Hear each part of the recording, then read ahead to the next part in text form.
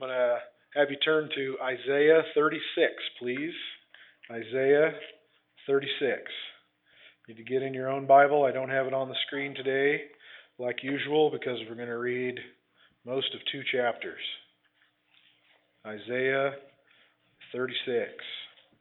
This story from Isaiah 36 is about Judah being attacked by Assyria, and it is the only story that's in the Old Testament 3 times.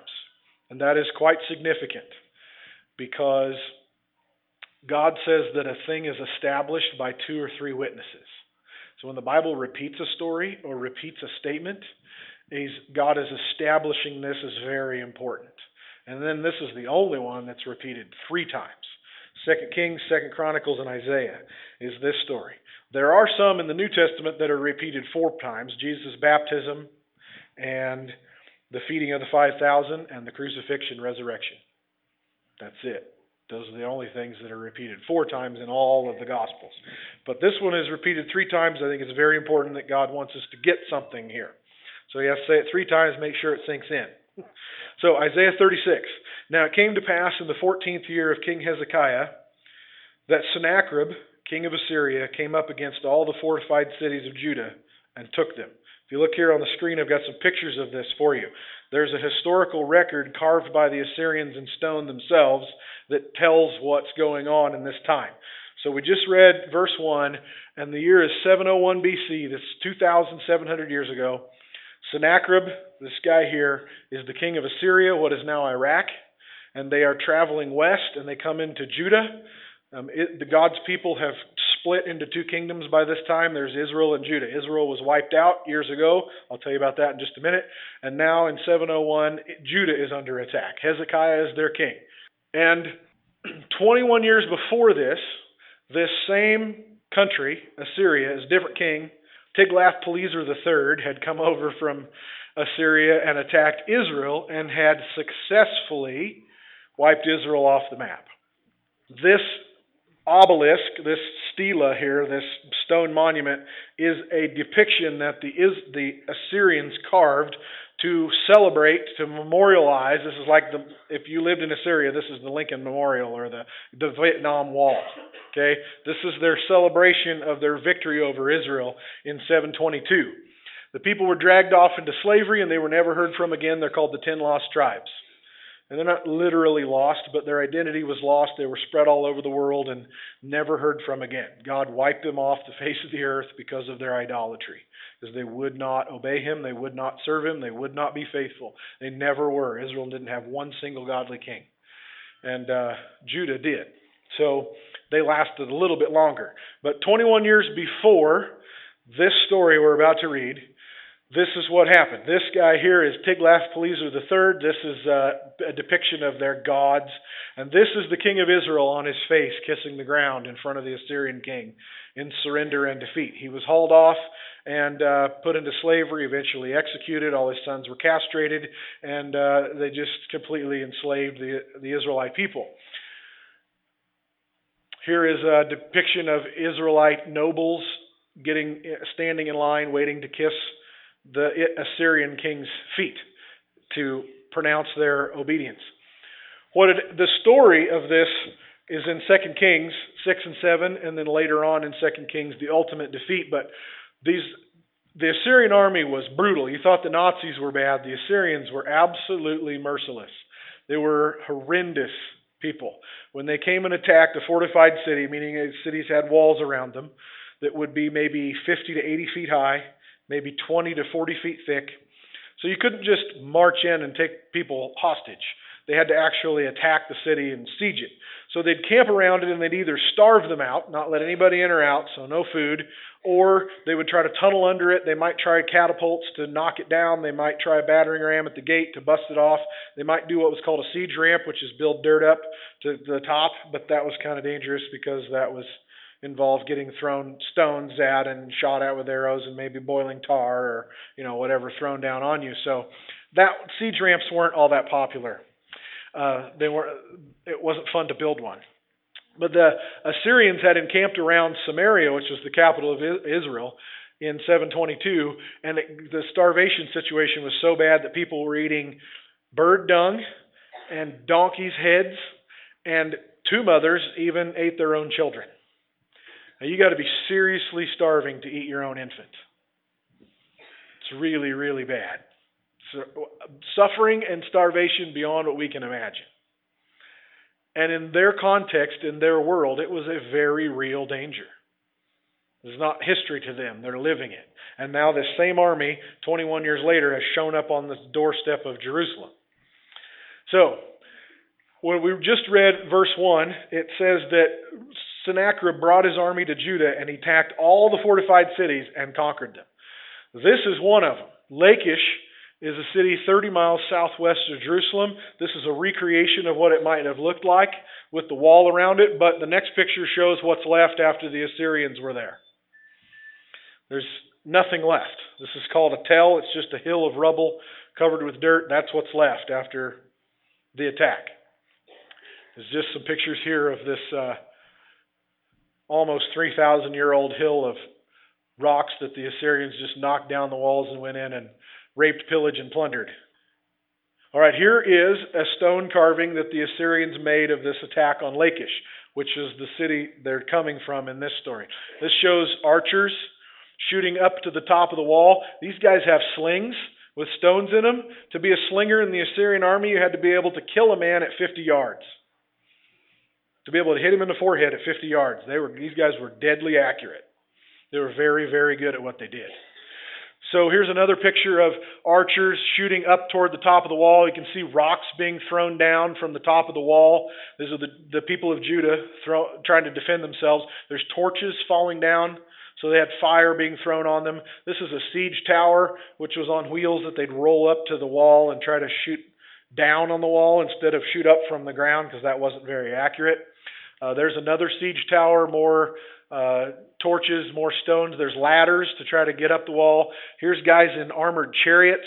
This is kind of the cavalry of the day. These guys are behind these walls and they're shooting through a hole in a wagon that they can push up to the wall. Here's a guy falling off the wall right there off the top. There's another one. More archers. The guys with shields. Those are some of the stones that have been collected at Lachish that the slingers would use. Not slingshots like this, but slings. Like David with Goliath. There's some arrowheads and spear points that have been collected at the battle site. This is Sennacherib on his throne, waiting to hear the good news of his victory at the city. A picture of some Assyrian archers. There's a chariot that would have been used in battle. These are three naked men impaled on poles. This spear stuck in their gut and then out between their shoulder blades, and they're hanging there. And maybe they were dead, maybe they weren't when they got put on, but they didn't take them too long to die, I don't think. They would cut off ears, pull out tongues, fingernails, toenails, gouge out eyes, impale people. They were absolutely merciless. They didn't fight a battle like this to take slaves. When they had to attack a city, it really ticked them off because you're wasting our time. We're going to win anyway. You might as well just give up. So if you actually fought back and resisted, they were going to annihilate you all. Because what they really wanted was for you to just give up. If you gave up, then they'd haul you off to Assyria and make you slaves. Probably kill the older men because they're kind of useless. The young men would have been made workers, and the women would have been sold off as wives. And, that's just a lot easier if you just give in. But if you make us fight, none of you will live.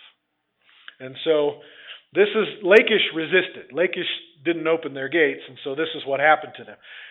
Here is a line of people waiting to get beheaded. This guy right here, I'm sorry about the lighting in the picture, but that guy is actually getting his head sliced off in the picture. This is an Assyrian soldier with a knife in this guy's throat. There's a pile of heads right there. That's how they used to count the dead men. They would pile up their heads, and then they'd go through the pile and count how many men they had actually killed.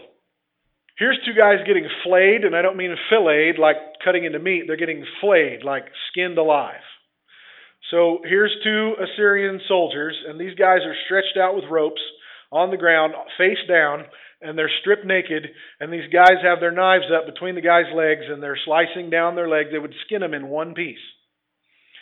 And some point during that process, they would die. But they were very well alive when it started. Then they would take the skin, and they would nail it to the side of the wall and tan it into leather, and then they'd put the leather on their shields and their helmets. So that when they went to the next town, on the next attack, they would say, here's the guy that tried last time. Why don't you just open the gate and let us in? There's just intimidation and terror like we don't even know. So, this is Sennacherib from this story you're about to read. All of those pictures you just saw of battle are happening at Lachish, 30 miles to the southwest of Jerusalem, as this conversation is happening, and Hezekiah knows what's going on. It's his own city. Okay? Everybody knows the Assyrians are horrible. Keep that in mind. Watch the response. Isaiah 36. Now it came to pass in the 14th year of Hezekiah that Sennacherib, king of Assyria, came up against all the fortified cities of Judah and took them. Now you can read that, and if you don't know what took them means, you can just read right on through that. Now you know what took them means. It's absolute terror. Wicked hell on earth. That's what that means. And he took every single one of them. And now he's at Jerusalem's gate. Then the king of Assyria sent the Rabshakeh, which means his chief of staff, his top general, with a great army from Lachish to King Hezekiah at Jerusalem, and he stood by the aqueduct from the upper pool on the highway to the fuller's field. So this Rabshakeh dude, who's one of the commanders of the army, shows up with an army from Lachish, and he stands at the bottom of the wall of Jerusalem, and he's talking to these guys 80 feet up there somewhere, and he's like, hey, I'm here from Lachish. We're about done down there. You're next. You want to work out a deal before the rest of the army shows up? Okay? Eliakim the son of Hilkiah, who was over the household, Shebna the scribe, and Joah the son of Asaph the recorder came out to him. Then the Rabshakeh said to them, say now to Hezekiah, thus says the great king, the king of Assyria, what confidence is this in whom you trust? I say, you speak of having plans and power of war, but they are mere words. Now in whom do you trust that you rebel against me? Look, you are trusting in the staff of this broken reed Egypt, on which if a man leans, it will go into his hand and pierce it. So is Pharaoh, king of Egypt, to all who trust in him. Hezekiah had made a treaty with Pharaoh to defend him if Assyria ever showed up at his door. He had paid Pharaoh to come and defend him. So the Egyptian army is going to maybe be on its way to help out. And the Rabshakeh says, you know what? It ain't going to work. We'll defeat them too. You're trusting in this treaty with Egypt, and it's hopeless. Verse 7. But if you say to me, we trust in Yahweh our God, is it not he whose high places and whose altars Hezekiah has taken away and said to Judah and Jerusalem, you shall worship before this altar? Now therefore I urge you, give a pledge to my master the king of Assyria, and I will give you 2,000 horses, if you are able on your part to put riders on them. How then will you repel one captain of the least of my master's servants and put your trust in Egypt for chariots and horsemen? Have I now come up without the Lord against this land to destroy it? It was Yahweh himself that said to me, go up against this land and destroy it. Then Eliakim, Shebna, and Joah said to the Rabshakeh, please speak to your servants in Aramaic, for we understand it. Do not speak to us in Hebrew in the hearing of the people who are on the wall. But the Rabshakeh said, has my master sent me to your master and you to speak these words, but not to the men who sit on the wall, who will eat and drink their own waste with you? So he's speaking in Hebrew, the language that all the people speak. They said, let's talk in Aramaic so that you don't scare the guys on the wall. And he looks up and he says, these guys need to hear what I have to say because they're going to be eating and drinking their own waste in just a minute. This is not a nice guy. Then the Rabshakeh stood and called out in a loud voice in Hebrew and said, hear the words of the great king, the king of Assyria. Thus says the king, do not let Hezekiah deceive you. He will not be able to deliver you. Nor let Hezekiah make you trust in the Lord, saying that Yahweh will surely deliver us. This city will not be given into the hand of the king of Assyria. Don't listen to your king. For thus says the king of Assyria, make peace with me by a present, and come out to me, and every one of you eat from his own vine and his own fig tree, and every one of you drink water from his own well, until I come and take you away to a land like your own, a land of grain and new wine, a land of bread and vineyards. Beware lest Hezekiah persuade you, saying, the Lord will deliver us. Has any one of the gods of the other nations delivered its land from the hand of the king of Assyria? Where are the gods of Hamath and Arpad? Where are the gods of Shepharvaim? Indeed, have they delivered Samaria from my hand? So here he's now saying, we've attacked this country and this country and this country, and we have won every time. Nobody's gods protect them. We are unstoppable. Don't let Hezekiah tell you the Lord will deliver you this time either, because your God is as powerless as everybody else's. That's what he just said. Verse 21. But they held their peace and answered him not a word, for the king's commandment was, do not answer him. Then Eliakim told the son of Hilkiah, who was over the household, Shebna the scribe, and Joah the son of Asaph the recorder, came to Hezekiah with their clothes torn, and told him the words of the Rabshakeh. And so it was, when King Hezekiah heard it, that he tore his clothes and covered himself with sackcloth and went into the house of the Lord. So he sends them to the prophet Isaiah, and he says, tell Isaiah what this guy has said, and ask him to consult the Lord for us. So verse 6. And Isaiah said to them, Thus you shall say to your master, Thus says the Lord, do not be afraid of the words which you have heard, with which the servants of the king of Assyria have blasphemed me. Surely I will send a spirit upon him, and he will hear a rumor, and return to his own land, and I will cause him to fall by the sword in his own land. So then, beginning in verse 8, Sennacherib hears that the Ethiopians are on the march. They're coming north to join the battle. And so he decides he better go, because now he's got Israel and Egypt and Ethiopia all fighting together. Like, well, we're going to go.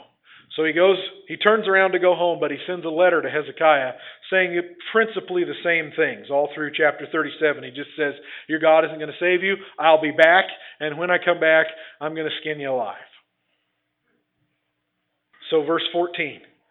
And Hezekiah received the letter from the hand of the messengers and read it. And Hezekiah went up to the house of the Lord and spread it before the Lord. And Hezekiah prayed to the Lord, saying, O Lord of hosts, God of Israel, the one who dwells between the cherubim, you are God, you alone, all the kingdoms of the earth. You made heaven and earth. Incline your ear, O Lord, and hear. Open your eyes, Yahweh, and see, and hear all the words of Sennacherib, which he has sent to reproach the living God. Truly, Lord, the kings of Assyria have laid waste to all the nations and their lands, and they have cast their gods into the fire, for they were not gods, but the work of men's hands, wood and stone. Therefore they destroyed them. Now therefore, O Lord our God, save us from his hand, that all the kingdoms of the earth may know that you, Yahweh, you are God alone. Then Isaiah, the rest of the chapter, issues a prophecy against Sennacherib, where God basically says, how dare you challenge my people? How dare you say I'm not powerful enough? I will bring you down. And then in verse 36, the angel of the Lord went out and killed in the camp of the Assyrians 185,000. And when people arose early in the morning, there were the corpses, all dead. 185,000 people die in the night in the Assyrian army. One of the translations is really funny. It says, when they woke up, they were dead. So Sennacherib, king of Assyria, departed and went away and returned home and remained at Nineveh. Now it came to pass, as he was worshipping in the house of Nisroch his god, that his sons Adramelech and Sharezer struck him with the sword, and they escaped into the land of Ararat. Then Esarhaddon his son reigned in his place. So there's the story of God delivering Jerusalem under the threat of this horrendously, terribly, evilly, wicked army that is unstoppable. So it's a history story, and it's really interesting. It's kind of brutal, but it's cool. I really like history. You know, I was a history teacher, and I love thinking and learning about this stuff. But God didn't mean it to be a history lesson. It applies to us right now. All right? So, in the story, Israel, Judah, is the people of God. We are the people of God. Right? Sennacherib, the king, sends his messenger, the Rabshakeh guy, to speak threat and intimidation and terror. I say that's the messengers of the devil. In our own life, in our own heart, in our mind, in our circumstances. So I want to go through this story again, and I want to show you how it applies to you. It came to pass that the king of Assyria came up against all the fortified cities of Judah and took them.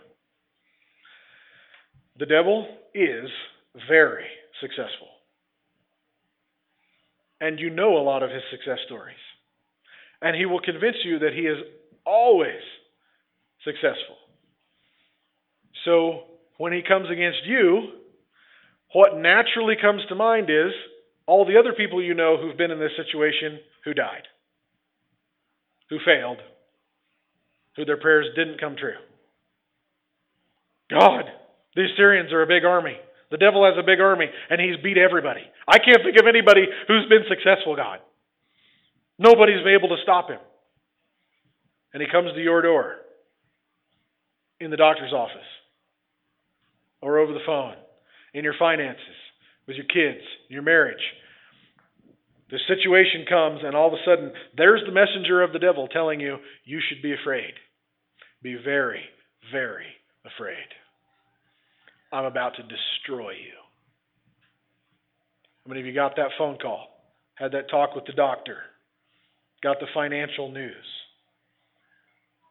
And terror hits. And the devil's right there to just feed that.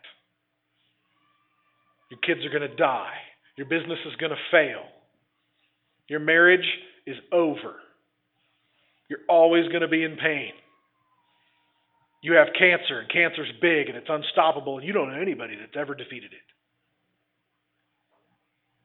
Hello? Been there?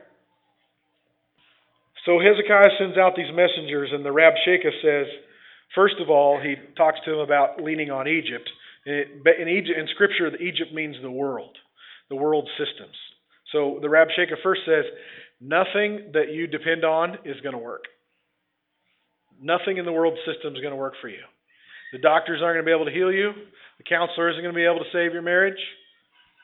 You have no answer. You have no ally. You have no friends. You are all alone. Come on now, you've heard this. You're stuck in secret sin, and the devil says you are all alone, and you can't talk to anybody because they'll all reject you. You will be ashamed and you will be rejected if you confess that. You're in troubled marriage, or you're in a physical situation, and the devil convinces you no one understands. You suffer more than anybody else. Let's get you over into self-pity real quick here. You've got it worse than everybody else. Nobody understands. You have no friends. Don't bother talking to anybody. Just be alone. Just you and me. We'll talk it over. I'll come to you in the middle of the night, and I'll wake you up, and I'll tell you everything you want to hear. Hello? So first he attacks their allies. Then, in verse 7, he says, if you say we're going to trust in God, the Rabshakeh says, isn't it he whose high places and whose altars Hezekiah has taken away, and said to Judah and Jerusalem, you shall only worship at this altar? Okay, let me explain what's going on here. It's been 500 years since Moses. Moses laid out worship in the tabernacle at the one altar in the holy place. Then Solomon built the temple, and that's been 300 years ago at this point. And over that time, what has happened is the Israelites, in living amongst the Canaanites who always worshipped on mountaintops with ritual sex and animal sacrifice and all these perversions, some of that rubbed off on Israel. Israel went whole hog, demonic, idolatrous, wickedness worship. But Judah always stayed faithful to God, except that they mixed the two. They would worship God in Jerusalem in the temple at the holy place altar, but then they'd also worship Yahweh God on the mountaintops with these rituals that really were demonic and idolatrous, but they said they were worshiping Yahweh. Kind of like Christians that think they're Christians, but they're really doing it the world's way. And they've mixed in carnality and greed and laziness. And I don't know. I'm sure none of you do that. All right. So, I worship God, but, I do these other things too. Hezekiah had come along and had purified Judah. He had demolished all of the worship places on all the high mountains and hilltops, and he had desecrated the altars there, and he said, we only worship in Jerusalem. Well, that was what God wanted. But the Rabshakeh comes, and this is just Satan's strategy. He always asks questions. He doesn't come out and just speak outright blasphemy because we would reject that. No, that's not right. But he asks Eve, did God really say? Right? And so the Rabshakeh here, it's just satanically sly. He doesn't say, outright blasphemy against God, but if I can just introduce doubt, if I can just introduce fear that maybe we're not doing it right. Maybe God isn't happy. That's why I got diabetes. God isn't happy. I haven't been parenting God's way. That's why my kids did that. God isn't pleased, so I'm cursed. A very quick response in our hearts to wonder if this bad thing is happening because God is mad at us. Maybe I haven't done it right. So he says in verse 10, have I now come up without the Lord against this land to destroy it? It was Yahweh himself who told me go up against that land.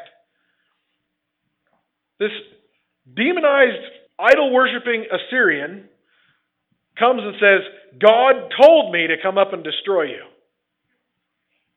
You're in the doctor's office and you hear the word cancer. Oh no. What have I done wrong? Why did God let this happen? This must be God's will. Well, I guess I have a lesson to learn. We blame God because the enemy says, God's on my side. God is the reason this is happening. He says in verse 11, the guys say, please don't speak in Hebrew, or the guys on the wall can hear it. Let's speak in Aramaic, which was the diplomatic tongue of negotiations that they all spoke. And the guy says, I didn't come to tell you this. I came to scare them. Because in a few days, I'm going to feed them their own shit. And you need to be scared to death. Because I'm coming, and we're going to pull your fingernails out, and we're going to skin you alive. I'm going to stick you on poles and lift you up in the air. I'm going to castrate your sons and rape your daughters. Give in now. Fear speaks your language. I said, fear speaks your language. You're laying awake in bed at night, and all of a sudden, oh no, what if this happens? Well, what if that happens? Oh no, this terrible thing's going to happen, and that terrible thing's going to happen, and what if my kids die, and what if? The devil knows exactly what you're afraid of, and that is what he pokes. And he speaks your language. Something you're afraid of, I'm not afraid of. Something I'm afraid of, you're not. He speaks a language that you understand. And he comes and he speaks your language to scare you to death. And he paints a very bad picture. And guess what? It's true. They have done this in every other place. And you do know people that have suffered with whatever you're suffering. You do know people who have marriages have failed and divorced, and kids that walked away from the Lord and didn't return, and people who died of cancer, and there's not something to blow off. But fear comes and paints a terrible picture. This is going to happen to you too. You're always going to be in this pain. You're never going to get healed. And you are going to be suffering so miserably that you want to die. Oh, you're right. I probably should. So, since I have painted this horrendous picture, don't listen to Hezekiah. It says it 3 times. Do not listen to Hezekiah. God will not be there for you. What's that? Don't listen to your leader. Ignore Mitch. You pay him to preach happy, faithful sermons. Of course he's going to try to pump you up on Sunday, but it really isn't true that God comes through every time. Ignore Mitch. That's his job. You know the real truth, which is I'm going to come in and ruin your life. Do not listen to Hezekiah. He can't save you. And don't believe him that God will save you. Don't listen to your husband. He doesn't know what he's doing. Don't follow your leader. You are out there on your own. You have no covering. You have no authorities in your life. No one cares about you. You are on your own. And hey, let's make a deal. Verse 16. Make peace with me. Buy a present and come out to me, and every one of you will eat from his own vine, everyone from his own fig tree. You will drink water from your own cistern until I come and take you away to a place like your own land. It's similar. You know, if you know about Israel and you know about Iraq, they're not similar. Iraq is a sand pile. Israel is fertile, green farmland. I'll take you to a land like your own. You know what? If you just surrender to me, I'll take care of you. You can go home and live in peace. You have no fear of attack. Eat your own grapes and your own figs. Drink your own water. In a few months, I'll be back, and we'll relocate you. We'll just gently pack your U-Haul, and no harm done. We'll just move you off to Assyria, and it's similar. We'll take care of you. We'll provide free health care. We'll give you free cell phones. We'll just provide jobs for you and a paycheck in the mail every week. And you won't even notice the difference between your life before and after, except that I'm your dictator, and we'll just be at peace. You just sell me your freedom and everything will be all right. It's a land similar to where you live. Trust me, I'll take care of you. Where are the gods of Hamath and Arpad, the gods of Sepharvaim? Indeed, did they deliver Samaria from my hand? Now, Samaria is the capital of Israel that was attacked 21 years earlier. Samaria is Judah's sister. Samaria is the capital of Israel. Jerusalem's the capital of Judah. They're all the Israelites, God's people. Now, this is a really low blow. Really low blow. God didn't come through for that person. That fellow Christian, God's people up north, He didn't save them. Those 18 people you can think of who died? You're going to die too. All those failed marriages, yours is up a creek. All those people whose kids and grandkids aren't walking with the Lord, yours are on the highway to hell too. God didn't come through for them. That lady that's been praying for like 20 years for her husband to get saved, yours is never, ever getting saved because God didn't come through for her. He ain't going to come through for you either. You're never getting pregnant. If you do, I'm going to take it in miscarriage. And 3 people like that. They've been through all the procedures and she can't get pregnant. You ain't getting it either. That's as low below as it gets. Did God come through for Samaria? No, He didn't. And He will not save you. But they did not answer Him a word. Do not get in an argument with the devil. Don't take his bait. I said, don't take his bait. Don't lay there and think for 2 hours, sweating and breathing hard in bed at night. He can paint a really, really bad picture. Get rid of it. Do not answer him a word. They went and told Hezekiah. They ripped their clothes, which is a sign of extreme mourning. He poured ashes and sackcloth on himself, and he went to the house of the Lord. There's your instruction. Go to God. Disaster knocks on your door. This is truly real bad disaster. This is not something to laugh off. Oh yeah, God will take care of it. No, it's really, really bad. Go to the house of God and work it out with God. They consulted the prophet. Isaiah says, don't be afraid of his words. Surely I will send a spirit upon him, and he will hear a rumor. The guy's a wimp. He's full of fear himself. God says, all I have to do is spread a little gossip that there's another army coming, and he will tuck tail and run. I'll huff and puff and blow your house down, but you know what? I'll just whisper a little rumor in his ear, and he will run. And he does. But this is so devilish. Even as he is retreating, he is leaving, and he's still breathing out fiery threats. I'm going to come back, and I'm going to take you down. You're not safe. You got healed at the conference last night, but I'm coming back tomorrow. Yeah, you've had 3 months of peace in your marriage, but you just wait. Don't you ever relax. Don't you ever let your guard down, because I'm big and I'm scary. Yeah, you got freedom from that sin, but I will be back. It's such a bunch of hot air. Even as he is retreating, he is running away scared, and he's still trying to talk big. I'm going to come back, and I'm going to skin you alive. So he sends that letter to Hezekiah, and Hezekiah takes it into the temple of the Lord, and he spreads it out before God. This is key.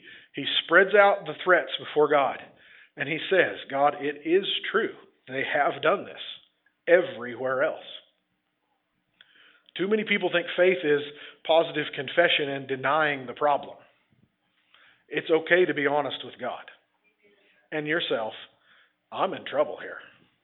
This is a big enemy, and I can't defeat this without you, God. That's what Hezekiah did. He lays it out before the Lord, and he says, God, I know you're the only real God, and I know why the rest of these failed is because they were serving false gods. I know you are the real God. What are you going to do about this? I mean, Hezekiah lays it out. God, they have blasphemed you. Your name is at stake here, God. That's the way Moses always went to God, too. Your name, God. It's not about us. It's God, your name has to be glorified. Your name cannot be blasphemed. And God says, don't worry about it. He's going to die in a few days. And he did. 185,000 people die in their sleep overnight. Ironically, very similar to what happened in Samaria about 30 years before this. They hear a noise in the middle of the night and all run off naked, leaving their armor, their food, their weapons, their clothing, their gold, all the loot from all these cities they had taken. And that's when the lepers went out into this camp, and the whole city comes out, and the guy gets trampled in the gates because of the mob going out to get food. God can change the situation overnight. Overnight. 185,000 people dead in their sleep. Sennacherib returned to Assyria and stayed there. He went back to Nineveh, which was his fortress, his capital city, and he stayed there. He didn't dare come back and mess with the people of God. He met his match. It's interesting, we have all those pictures of the destruction of Samaria and Lachish. The Assyrians didn't see fit to make a memorial to their attack on Jerusalem. There's no record of it. They didn't want to memorialize 185,000 of their own people dying. It's great. Do not negotiate with the devil. He's very scary. Sickness, marriage problems, and kid problems, and financial problems, and all that's very real and scary. It's not a sin to feel scared. It is a sin to take action on fear. Well, God might not come through, so I better do this. I better make a deal. I better go do this over here out of fear rather than trust God to rescue me. You hear me? Do not take action out of fear that God might not come through. Trust your God to be your Savior. What is fantastic about the word of Isaiah in this story is when they take him, the message, like, this guy out there is saying all this stuff, and you know what's going on at Lachish, they're getting skinned alive, and it's terrible. And Isaiah basically says, the word of the Lord is, he's just talking. We are behind a 40-foot thick wall. And he's down there at the bottom of it saying, I'm going to come in there and kill you. And you're scared? You guys are behind a very stout wall. And nothing bad has happened yet. Why are you scared? It's all words. Come on now, but you went to the doctor's office and you heard some really bad words. But nothing bad has happened yet. Doctors get paid to create worst case scenarios, just so you know. All right? Liability laws are such that they have to tell you it's the worst. Well, it might be this, it might be this, it's probably all 5, I'm going to be dead next month. Nothing bad has happened yet. How many times have you balanced your checkbook and panicked? And then at the end of the month, you still had money. And the credit card was indeed actually paid off. And nothing bad actually ever happened. It was just scary for a week or two. You're behind a big wall. The name of the Lord is a strong tower. The righteous run into him and are saved. The name of the Lord is a strong tower. The righteous run into him and are saved. You got a big wall, and the devil likes to huff and puff and make big threats. But until something bad actually happens, don't be panicking. Sometimes bad things do happen, and we take those to the Lord. But really, in this story, nothing ever happened. Nothing. It just looked like it might. Oh no! We might be short this month. Oh no, I might get sick. Oh no, something might happen to the kids. Why waste time worrying about what might happen? Well, the devil will oblige you in that if that's what you want to be afraid of. He'll come talk to you about it. He'll tell you all about what's going to happen. But Isaiah says, do not listen to him. Hezekiah said, don't answer him back. Isaiah says, don't even listen. It's nothing. I will destroy him before he has a chance to touch you. Amen? Yeah. All right. Do not negotiate with the devil. Don't take action out of fear, and realize that most of what he does is blowing hot air. Trying to look big and scary, but really it's him that's scared of the Lord. Amen? Prayer team, you want to come on up if you're scheduled for this morning?